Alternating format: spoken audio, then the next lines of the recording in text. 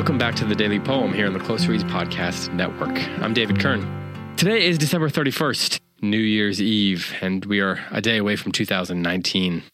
I hope everyone had a wonderful Christmas and enjoyed the Christmas-themed poems that we brought to you last week, and thanks to Andrew Kern, to my dad, for filling in for me on Friday with his reading of The Gift of the Magi. We will be bringing you a couple more Christmas-themed poems up through the 12 days of Christmas. But today and tomorrow, I've got a couple of New Year's-themed poems for you. The poem I'm going to read today is by W.H. Auden, who lived from 1907 to 1973. You've heard from him a time or two on this podcast. The poem is called For the Time Being, or rather, it's from a poem called For the Time Being. For the Time Being is actually quite a long poem. This is just a selection from For the Time Being that is related to the end of Christmas and the beginning of a new year. Interestingly, Auden wrote this poem to be set to music by Benjamin Britten, which I did not know until I was looking up some things for this podcast. That's very interesting.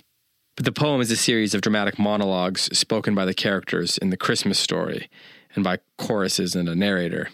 And he made all the characters speak in sort of a modern fashion, a modern way of speaking. So here is the selection that has to do with the new year, I believe. Well, so that is that. Now we must dismantle the tree, putting the decorations back into their cardboard boxes. Some have got broken, and carrying them up to the attic. The holly and the mistletoe must be taken down and burnt, and the children got ready for school. There are enough leftovers to do, warmed up for the rest of the week. Not that we have much appetite, having drunk such a lot. Stayed up so late, attempted quite unsuccessfully to love all of our relatives, and in general grossly overestimated our powers. Once again, as in previous years, we have seen the actual vision and failed to do more than entertain it as an agreeable possibility. Once again, we have sent him away, begging, though, to remain his disobedient servant, the promising child who cannot keep his word for long. The Christmas feast is already a fading memory, and already the mind begins to be vaguely aware of an unpleasant whiff of apprehension at the thought of Lent and Good Friday, which cannot, after all, now be very far off.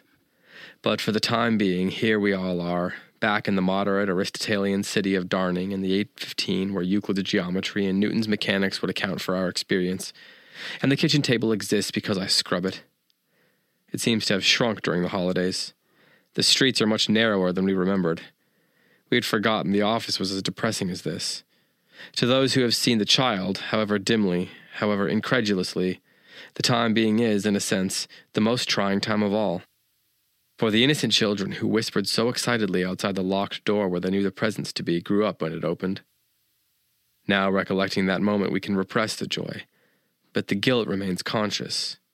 Remembering the stable where for once in our lives everything became a you and nothing was an it. And craving the sensation but ignoring the cause, we look round for something, no matter what, to inhibit our self-reflection, and the obvious thing for that purpose would be some great suffering. So once we have met the Son, we are tempted ever to pray to the Father, lead us into temptation and evil for our sake. They will come all right, don't worry.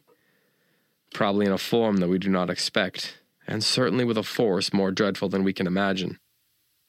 In the meantime, there are bills to be paid, machines to keep in repair, irregular verbs to learn, the time being to redeem from insignificance. The happy morning is over. The night of agony is still to come. The time is noon, when the spirit must practice his scales of rejoicing without even a hostile audience, and the soul endure silence that is neither for nor against her faith that God's will be done, that in spite of her prayers, God will cheat no one, not even the world, of its triumph. Like all of Auden's work, there's a lot going on here. It's a fairly lengthy selection from a long poem, and it's impossible to unpack everything that's going on in this one podcast in just a couple minutes of description. But one thing that's true of this poem, like all of Auden's greatest work, is there is a drive, an energy, a forward motion that his language offers. There's a rhythm to it and an energy to it that is sort of unmistakably Auden's own. It's remarkable how the great poets manage to capture their own voice so completely when they're writing their poems, and especially when they're at the peak of their powers. You see it in Frost, for sure. Someone like Elizabeth Bishop, I think you see it. Dickinson, you absolutely see it. And we see it here in Auden. There's a sort of herky-jerkiness to it in some ways, even in the way the lines are presented visually.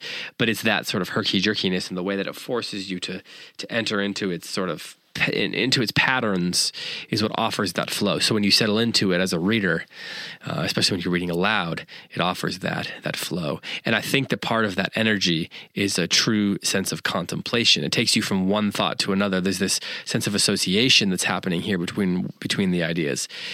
He can move from very specific examples of things into extremely deep philosophical thought, deeply spiritual thought. And it's because his voice enables the echoes of the various things that he's associating. And that's, one of the things that makes his work so truly poetic and so valuable, I think, for our culture. It's certainly deeply modern, but it's modern in a way that speaks to us and for us and about us, but not in a way that is demeaning or even in a way that is buying into the age, if that makes sense. It can speak to the age and for the age without being of the age in some ways, I think. I'm not sure exactly how to express that idea fully in about 3 minutes. But as I read this again, there's a lot of ideas here about the new year and a lot of spiritual ideas to grapple with and think about and a lot of contemplation. But I think, I hope you'll take a look at the way his language has this energy to it that allows that contemplation as he goes from one idea to the next so freely, but with an elegance that keeps it from being sort of nonsensical, like the worst poetry can come across. So that's what makes Auden. So here it is again from For the Time Being. Well, so that is that. Now we must dismantle the tree, putting the decorations back into their cardboard boxes. Some have got broken, and carrying them up to the attic. The holly and the mistletoe must be taken down and burnt, and the children got ready for school. There are enough leftovers to do, warmed up for the rest of the week. Not that we have much appetite, having drunk such a lot, stayed up so late, attempted quite unsuccessfully to love all of our relatives, and in general grossly overestimated our powers. Once again, as in previous years, we have seen the actual vision and failed to do more than entertain it as an agreeable possibility.